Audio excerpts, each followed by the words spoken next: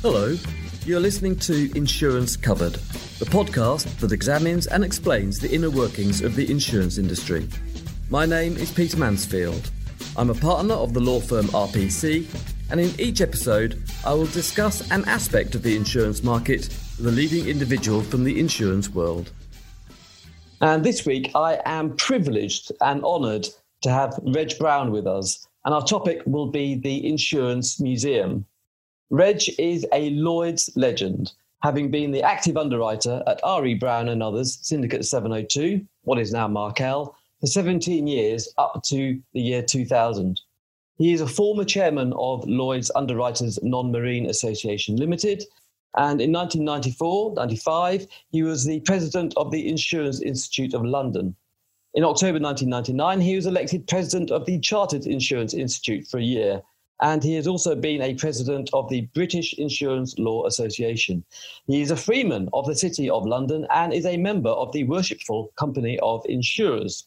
As if that isn't enough, he is president of the London Phoenix Orchestra, which used to be the Insurance Orchestra, and finally, he is chairman of the Insurance Museum, which is why he is on the podcast today.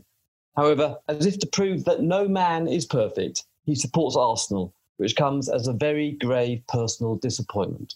So, Reg, welcome to the podcast. I'm delighted to be here. And Reg, I cannot tell you how honoured I am to have you on our little podcast. And if truth be told, I don't really know where to begin because there are so many things that we could talk about. But first and foremost, could you just tell us how you became involved in insurance? Was it an obvious choice for you as you were growing up, or did you just fall into it? It certainly wasn't an obvious choice, and like most people, I fell into it by accident. And my problem was that at secondary school, I was a hopeless student.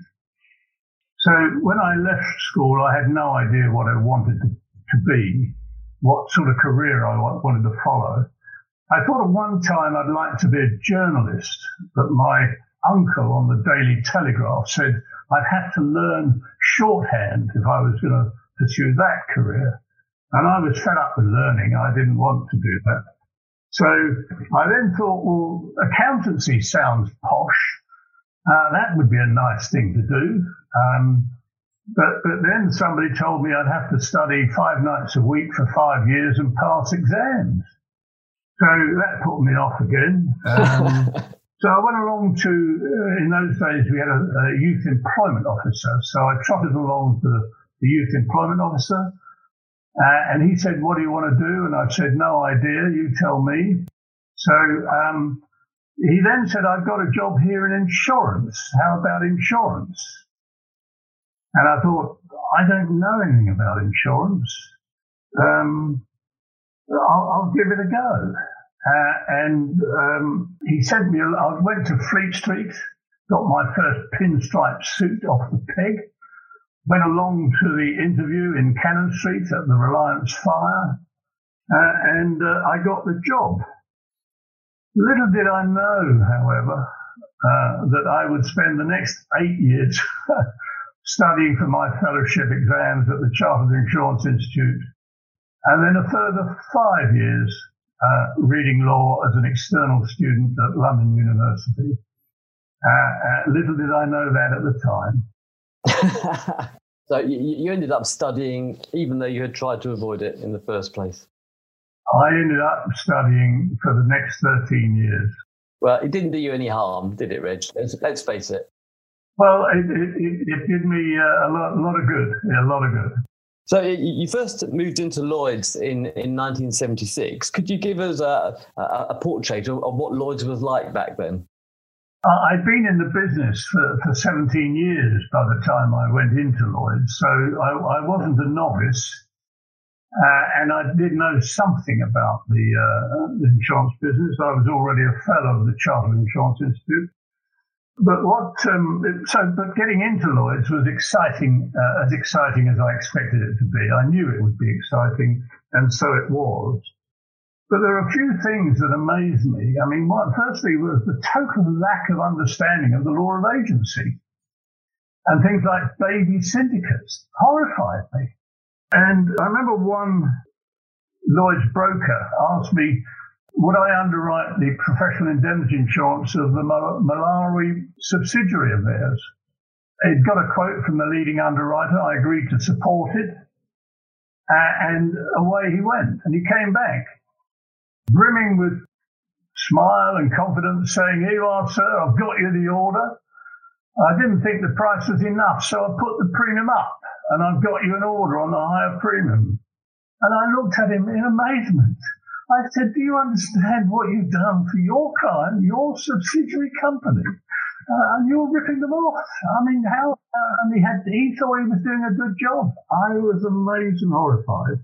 The other thing that I remember was the appalling lack of record keeping, because in my day, I always had a file on every risk. Copy of the proposal form and the submission and all that on a file. Lloyd's underwriters didn't keep any records at all, apart from a little slip of white paper, which had a very brief summary of the risk, name, address, and things like that, and annual renewal notices and premiums and things like that, but very little information.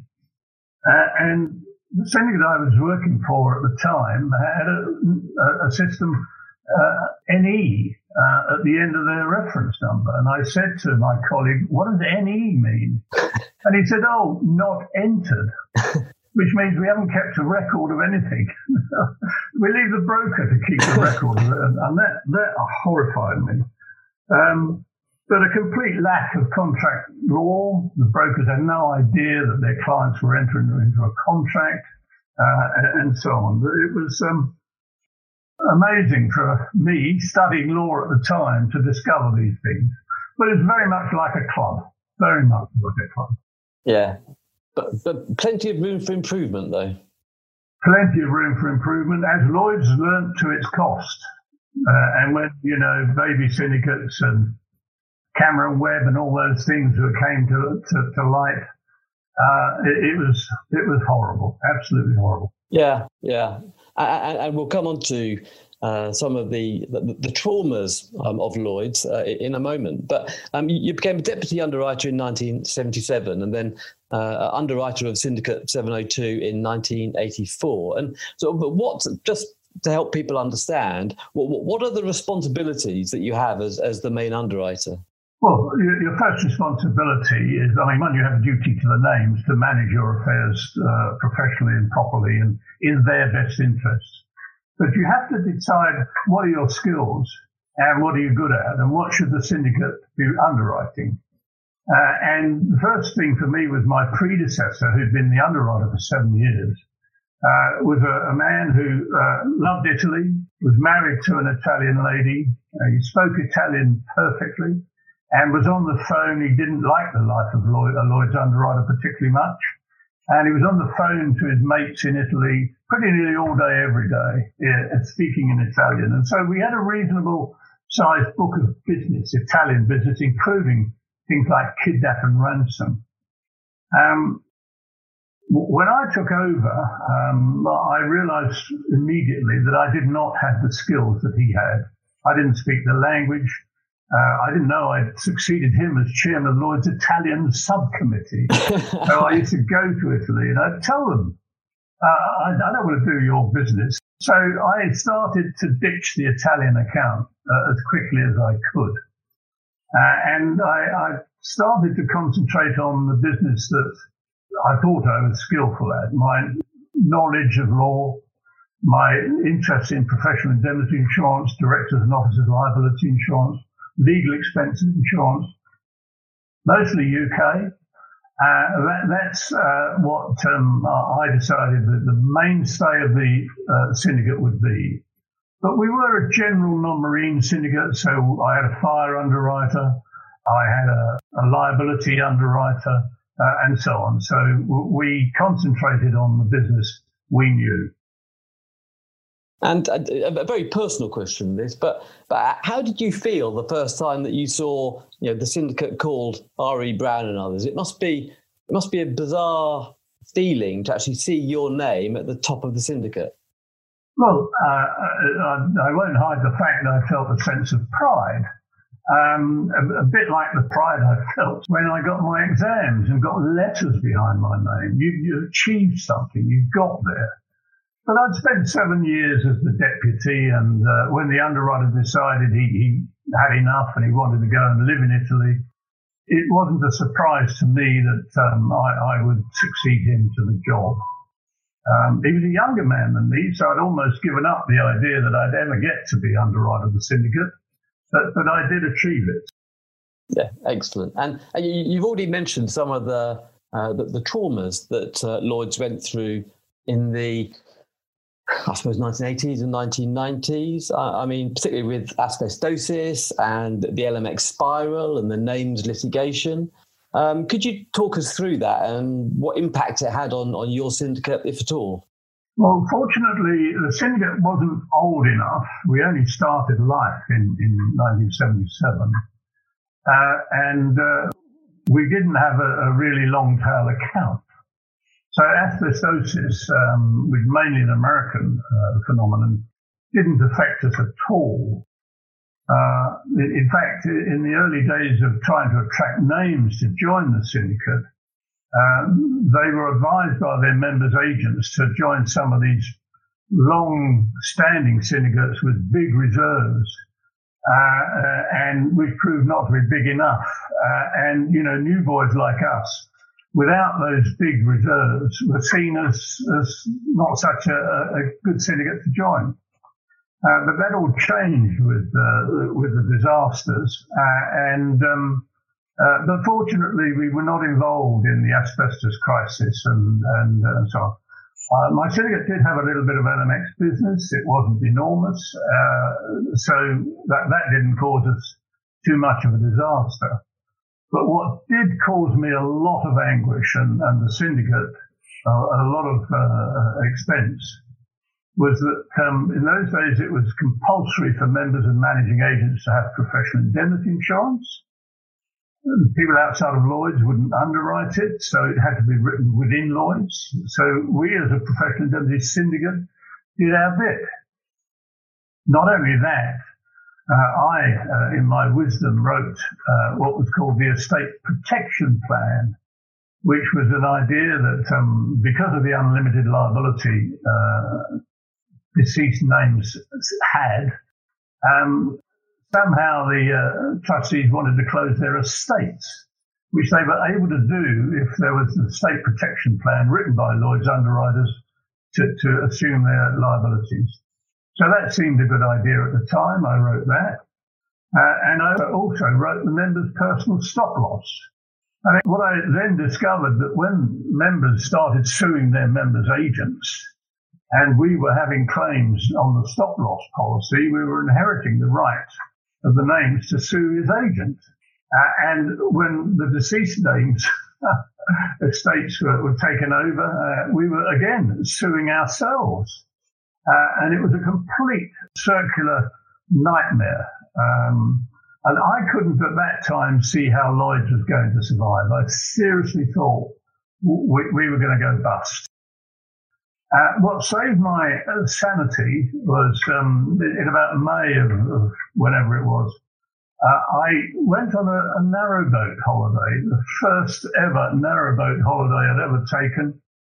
A week cruising the backwaters of Northamptonshire up to Warwickshire and so on, racing along at 4 miles an hour in the sunshine. I came back refreshed and full of optimism. So I'm grateful for that narrowboat holiday, and long it remains in my memory. Oh, absolutely. There's nothing like a narrowboat holiday. Highly recommended to anyone out there who's never done one. I recommend it.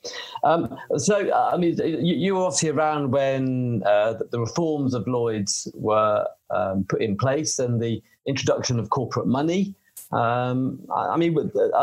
that the main change that you've seen at Lloyd's during your time there? I think certainly the change of the capital base at Lloyd's has been, I think, the most significant change.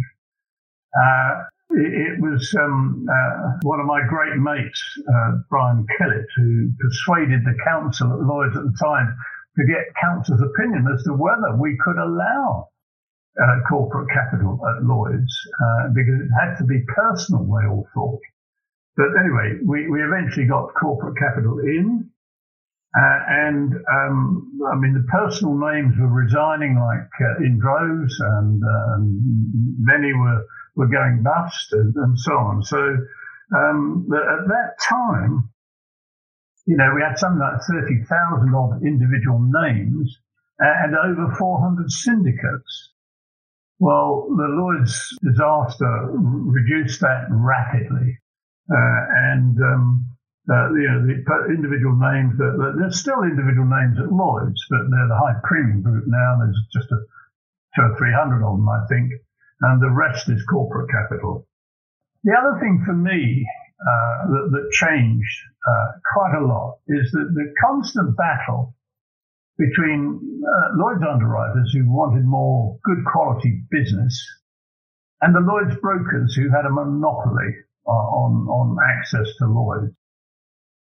But they were worldwide businesses with no particular responsibility to place their business in Lloyd's. Murray Lawrence did at one stage say, what is the role of a Lloyd's broker? And he answered that question by saying the role of a Lloyd's broker is to show his business in Lloyd's, but only place his business in Lloyd's if it's in his client's best interest to do so. And I remember that phrase very well. I quoted it a lot in my talks and speeches and so on, but we hadn't got the ability to cope with all of the business that the Lloyd's brokers had worldwide. The problem I felt is that they were not duty bound to show us any business in return for their monopoly. And a lot of them didn't. And if you went abroad, a lot of the going abroad and in this country, the regional offices of Lloyd's brokers felt no particular loyalty to Lloyd's at all. Their loyalty was to their local markets. So what I did in 1990, I opened an office in Leeds, and I started to write regional business, which I was comfortable with. I knew a lot of the local brokers, regional brokers. My first 17 years in the business had been dealing with those brokers. So I opened an office in Leeds, then Manchester, Birmingham, Reigate, and those offices are still open under Markel. So I got something right. I think you got lots right, Reg, lots right. Anyway, all of this chat, fascinating though it is merely an introduction to the topic that we're actually meant to be talking about. And in my introduction to you, I listed all the various roles that you've taken up over the years, the president of this and the chairman of that. And it looks as though you've always been the sort of person who has wanted to give something back to the profession, back to insurance. And here we are, even in your retirement. In 2019, you became the chairman of the Insurance Museum. And at a time when many people, I think it's fair to say, in your position, would have chosen to put their feet up for well-earned rest. You've now thrown yourself into a brand new project. So please, could you talk to us about the Insurance Museum and why you think it's so important? Well, I've always felt lucky. I've enjoyed my career enormously. I never had that Monday morning feeling. The only Monday morning feeling I had was, whoopee, I've got to go to work. And so I've always felt sorry for those who don't want to go to work. And I've loved every minute of it. And I felt when I retired in the year 2000 that I really had to give something back. I've been so lucky. So I got in touch with Lloyd's in the community, who I knew were running a scheme where market people went to schools in Hackney to teach the kids to read. Now, the Hackney schoolboy, I imagined that's what they would ask me to do. But they didn't. They sent me to Tower Hamlets College, where the students were somewhat older. And I began mentoring older students at the college. But in the course of my mentoring, I used to bring kids into the city. I'd take them to the Bank of England Museum, fabulous museum in the city of London, and I'd have to drag them out. It was so entertaining. So I'd take them on a tour of Lloyd's and things like that. So I used to come out of that Bank of England museum feeling very jealous indeed that we insurers hadn't got one. And I thought, why haven't we got one? So I decided that we needed to have a museum like the Bank of England Museum. But the word museum in some quarters doesn't have a right ring to it. But world-class visitor centre does. So that is our ultimate objective, is to have a world-class visitor centre. I mean, in many ways, Reg, it's remarkable that there isn't one already. I mean, there are obviously kind of various things scattered around. So there's a bit in the Chartered Insurance Institute, and there's a bit in Lloyd's as well, of course. But given the absolute centrality of insurance to society, nothing in society would exist without insurance. And insurance enables so much of the progress that we see in civilization around us. It's just remarkable that there isn't one. I understand that there is one museum in Krakow in Poland, but I guess that probably isn't hugely accessible to the vast majority of people. Several people have complained to me, I should have done this 20 years ago. And why haven't we got one already? And some say, I thought we had. Well, the problem with the artifacts and the heritage items at the Chartered Insurance Institute, they had a museum on the second floor, but it wasn't open to the public. There's a lot of stuff at Lloyd's, not open to the public. There's a lot of stuff at Aviva in Surrey House in Norwich, underground. Never sees the light of day. So, yes, there is one in Krakow. We believe there's one in Madrid in the offices of Mapfre. There's one in Munich, which is run by Allianz. And China, there's two in China, we think. There's one in Milan. We believe there's one opened up in Argentina. So we're in touch at the moment with one who want to open up in Portugal. So with all these, why isn't there one in London? Absolutely. That's what we're hoping to sort out.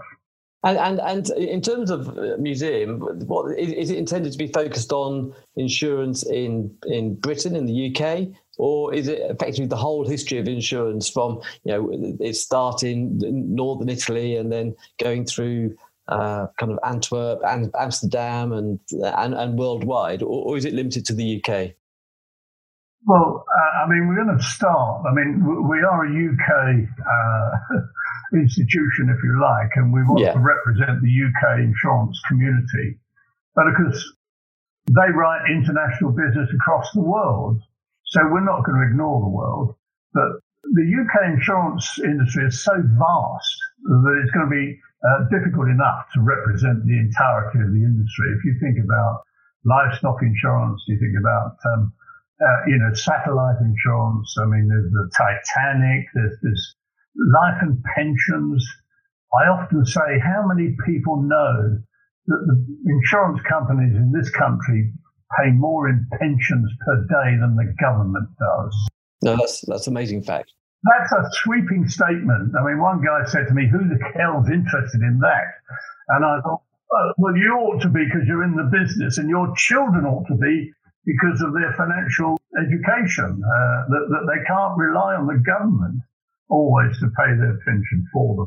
Absolutely. And history it provides context for everything that we do. We know where we fit within the bigger picture if we know the history of where insurance comes from and its ups and downs and Cuthbert Heath. Everybody in Lloyd's should be able to rattle off a whole series of facts about Cuthbert Heath. The challenge for the curator, because I won't be deciding these things, the challenge for the curator will be, what does he feature? And I can see, for example, The Man from the Prue. What a fabulous story that is, because The Man from the Prue, if you think about it, were very often the early social workers, because they'd be round knocking on the door once a week, and the family would be asking them all sorts of questions about all sorts of things, and The Man from the Prue would very often help them out in ways that way beyond collecting his 10pence a week or his 2pence a week or whatever it was. I hope we can feature The Man from the Prue with his umbrella and his bowler hat at some point in time. Although it's an EC3, we're going to cover the entire country. And I've also been in touch with somebody you will remember, Stephen Merritt. Yeah. Stephen's been in touch, and he said, he did that. They funded the rescue of 2 lost satellites. And Stephen went over to America and conducted the attempt to rescue these satellites. And they did. They succeeded. And absolutely amazing story. And Stephen says he's still got some of the artifacts from that. Whether we'll put it in the museum or whether we get the chance to, the curator decides on that, I don't know. But we can run features on the Great Fire of London, on Titanic, all sorts of things. There's so many stories and so many people of interest that we want to cover. We've already started interviewing people on video before they meet their maker. And there are quite a few people around that we want to capture before it gets too old. It sounds wonderful. It sounds wonderful. Let's get down to the nitty-gritty, Reg. How much money do you need to achieve this vision, and how can people and companies contribute? Well, we're about to launch our first fundraising attempt on the 7th of September. And we'll run it for 3 months, 7th of September, 7th of December. It's to try and test the market's willingness to support the venture. We did that feasibility study in 2019 when we got resounding support from everybody we spoke to.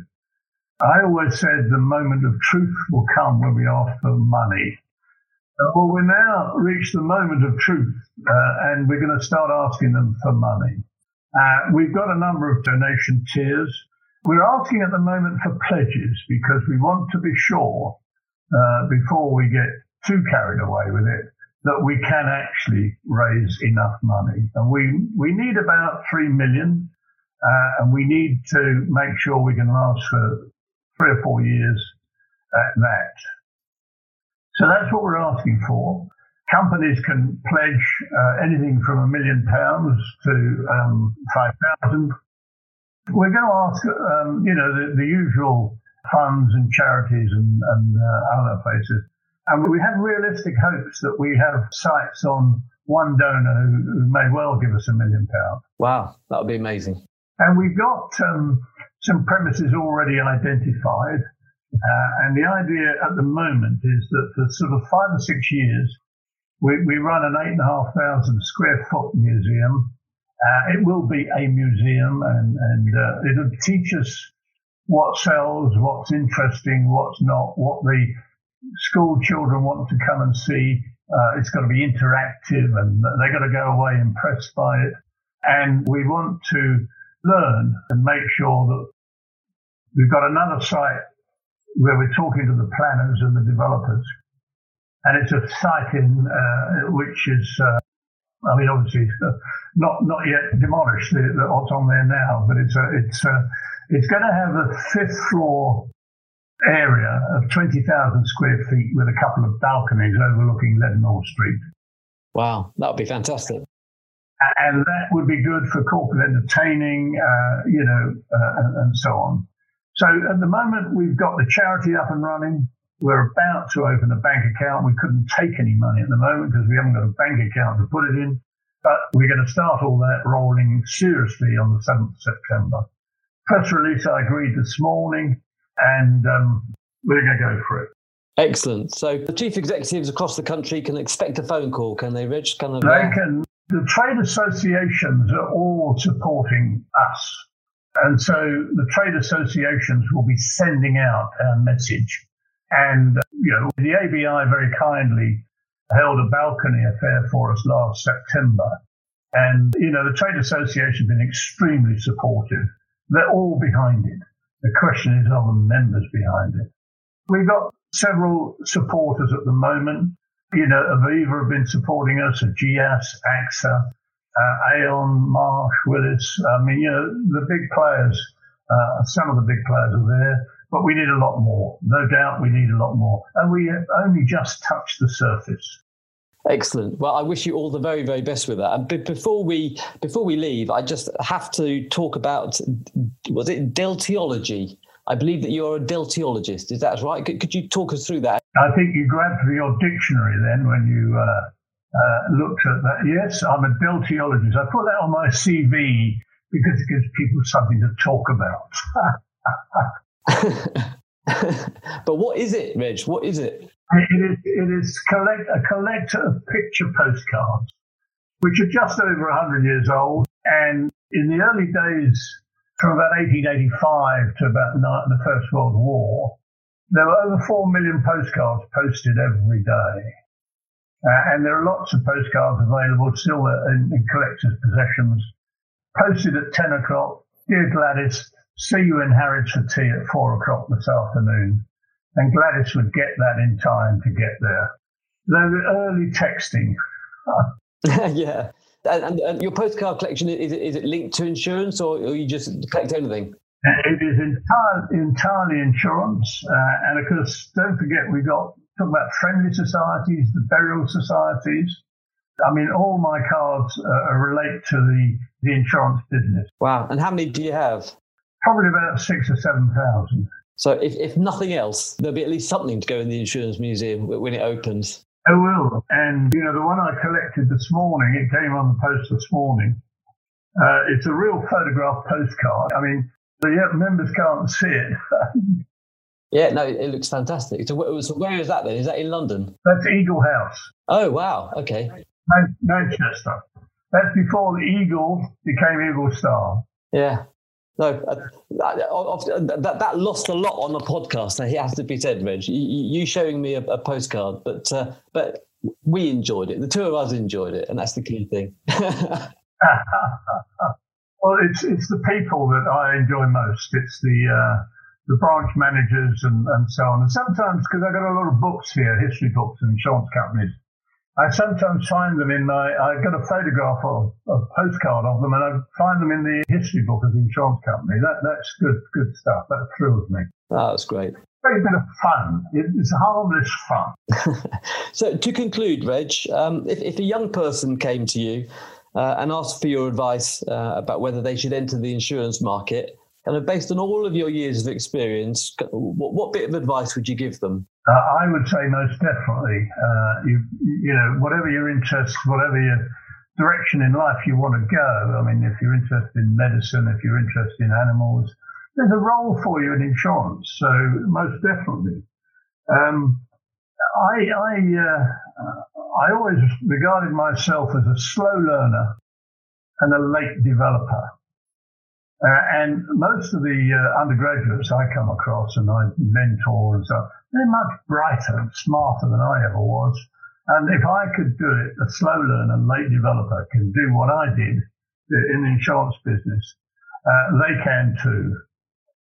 And what I didn't realize in those very early days when I got the interview with the Reliance Fire and the Youth Employment Officer said, "What about insurance?" I didn't know I was taking a risk. And I spent my entire life as a risk taker. I had no idea. I didn't see it like that. But as I say, I've enjoyed every minute of it. Reg, that was such an honour. Thank you so much for spending time with us. And I hope all the listeners to this podcast will have enjoyed that half as much as I did. Thank you so much indeed. My pleasure. Yeah, thank you, Peter. Thank you for listening to Insurance Covered. Insurance Covered is an RPC production, recorded and edited by Mary Mitchell. We couldn't do this without Joe Burgess, Sean Alberts, and of course our guests. Thanks to them. If you want to be a guest or have any feedback for us, please contact us on podcast@rpc.co.uk. Finally, please rate, share and review it, and please subscribe so that you can ensure receiving future episodes. Thank you.